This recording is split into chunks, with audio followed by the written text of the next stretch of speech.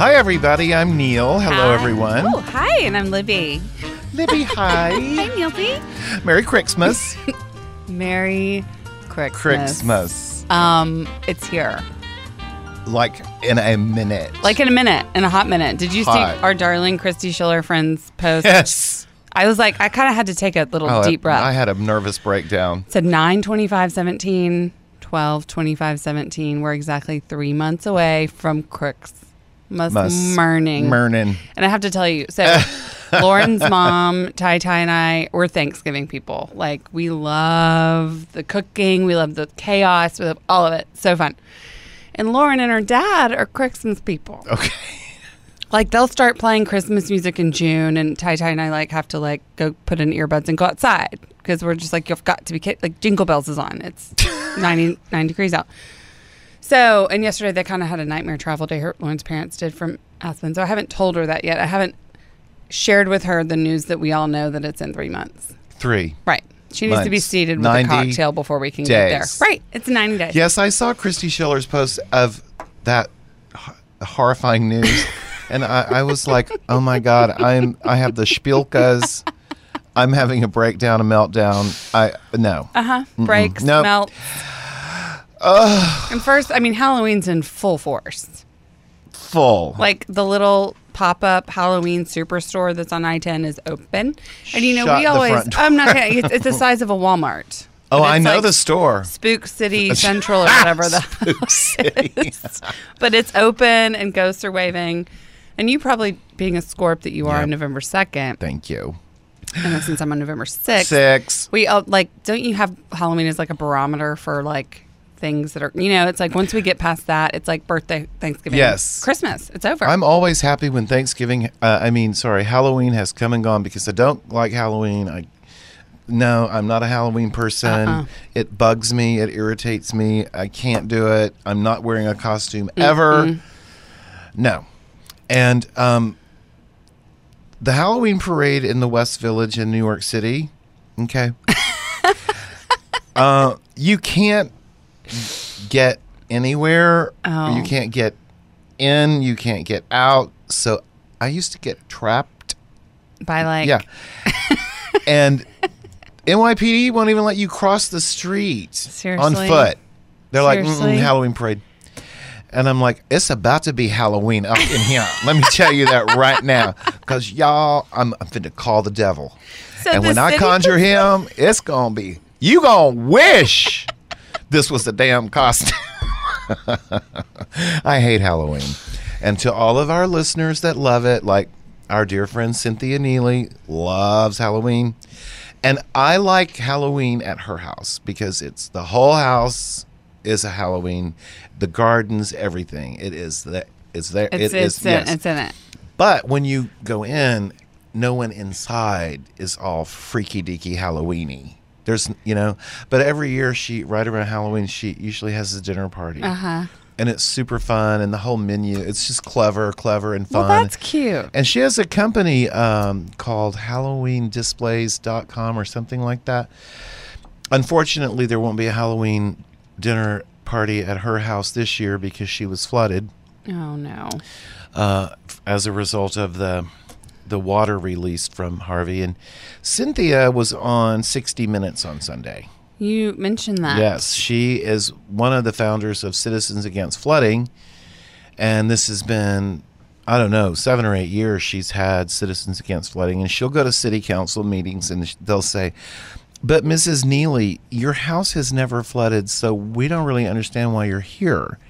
And she'll say, because I don't want it to ever flood, maybe?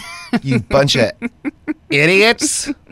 So anyway, she did flood this time and devastating. And so I thought it was really cool that Scott Pelley of 60 Minutes is from Texas, but that has nothing to do with it. But, Sure. She is a veteran television producer. She's been on our show. Right. And she was a news producer for many, many years. And so she knew exactly what to say, how to say it, and just boom. But I did laugh because I was all ready for 60 Minutes. And they did the little teaser for, how they do. And they lead off with the hurricanes in Houston, blah, blah, blah, blah. And Scott Pelley's talking. And he asks Cynthia a question, and she looks right at him, and she says, bullshit. So I was like, oh, it's off to the races. I consider Cynthia Houston's own Erin Brockovich. Do you? Because she's that girl. Okay. Yes, she is. So I all I know is this. Y'all got somebody now who's going to crawl all the way up. And we're going to get this flooding thing. Yeah. It's going to get dealt with now. Yeah. Not just Cynthia Neely, obviously. Yeah. But, it's getting real. I mean, when 200,000 plus homes flood, come on. Well, and they're saying, that the dam situation was a man-made problem. Like, when they, and I have friends in Kingwood that were like, the water came in an hour and a half, and we had to be taken out by boat at 2 a.m. because they didn't tell us in time or whatever. I mean, and that's a big problem. Well, they just kept saying, we might. And right. this is what really created huge problems is, I mean, Meyerland floods, but Meyerland is built in a bowl. Right. It was a rice field. Right. So and Braeswood, yes, that Meyerland, flood. Braeswood, all that. But you really don't expect places like Kingwood to flood. No. It's a big mess, and I'll tell you something. It's going to be this is going to be topic A for a long time in politics, and I just hope everybody at City Hall and in the county understands something. The shit has hit the fan, and people are going to demand something be done this time. Truly. Because 3 500-year floods in 27 months. Yeah. Houston, we have a problem. But I'm so proud of my friend Cynthia Neely because she is the person to make, I'm telling you, because all her years in, as a producer, she knows all these people in politics and stuff. Well, and Houston needs a champion like that can really take this and run with it. So yes, and she knows all the facts and figures and great. can recite them off the top of her head. She has studied this for years. I didn't know there was a Citizens Against Flooding. Yes. Situation. And they've been very vocal and very active and very in the face of many people in city and county government, but not like they are now. It's a big problem, and it's going to take a lot of people to properly tackle it. And I know people say, well, there's never been the money. Oh, yeah, there's the money. There is the money. Yeah. There is the money. So let's just not. And when I think of the billions of dollars we give rogue nations. Right. You want to see my head explode? I'm like, today. well, no, this is, so let's get our money back from all these bad actors around the world that we have given billions of dollars. We have to spend this money here at home now. Right. Because charity begins at home. And you got to take care of yourself first before you can take care of others. Yes, and there are people still that are fully devastated, right now. Fully. Right. Still out of their homes, not going back in their homes anytime soon. Right. I was doing an interview this morning, and one of the questions was, do you think that, and this wasn't about flooding, this was just one of the list of questions I was asked, and one of them was, do you think that this has a negative impact on Houston and people kept moving to Houston? And I said, well, duh. Yeah. Yes. Well, I mean, one of the top things buying a high rise, buying the Marlowe. Like any real estate thing is did not flood. That's like the big, push point. Well, HAR, MLS has a new tab. Whole new, did not flood, has right. flood, whatever. But in terms of some people migrating to Houston, or people old-timer Houstonians, high rises are starting to look more and more appealing. And I have to say, a building we represent at Carnan called the Marlowe, which is downtown. It's catty corner, 1 block from Toyota Center. Four Seasons is next door. It's right there in the sweet spot. The part of downtown that didn't flood during the hurricane, and I know because I was staying there. The Marlowe, we put this deal together with this incentive with our developers, partners, who happen to have right around the corner on San Jacinto a brand new luxury rental building, because the Marlowe is a luxury condo and it's not finished yet. It'll be delivered next October. So anyone that signs a contract on a unit at Marlowe, from here forward, the developers will pay their rent for a year, rent-free for a year. That's crazy. At the building around the corner at 1518 San Jacinto. That has never happened before. It will never happen But why again. is that happening? Well, because the same investor pool did both projects. And Gotcha. the 1825 San Jacinto just got their certificate of occupancy. It's a brand spanking new luxury rental high-rise. And it's right there by Marlowe. Which will be delivered to the buyers next October. So for the interim year, you can live at the rental building around the corner, also brand new, rent-free. That's crazy. Crazy. Yeah. And I have to tell you, the phone at the sales office of Carnan Properties that is located at the Marlowe on the site is ringing off the hook. Yeah, I bet. Well, people have been looking for a place to live. I would live in a high rise if I didn't have a dog. Well, we do. Or a big dog. If I had a little dog, wouldn't matter. Yeah, big we dogs, do, and it's not the most fun thing to take the walk in the morning and the evening. Not in the pouring rain, but you know the building. But we love it. But in the Marlowe, there, you know, the staff, the building staff will take your dog out. Right.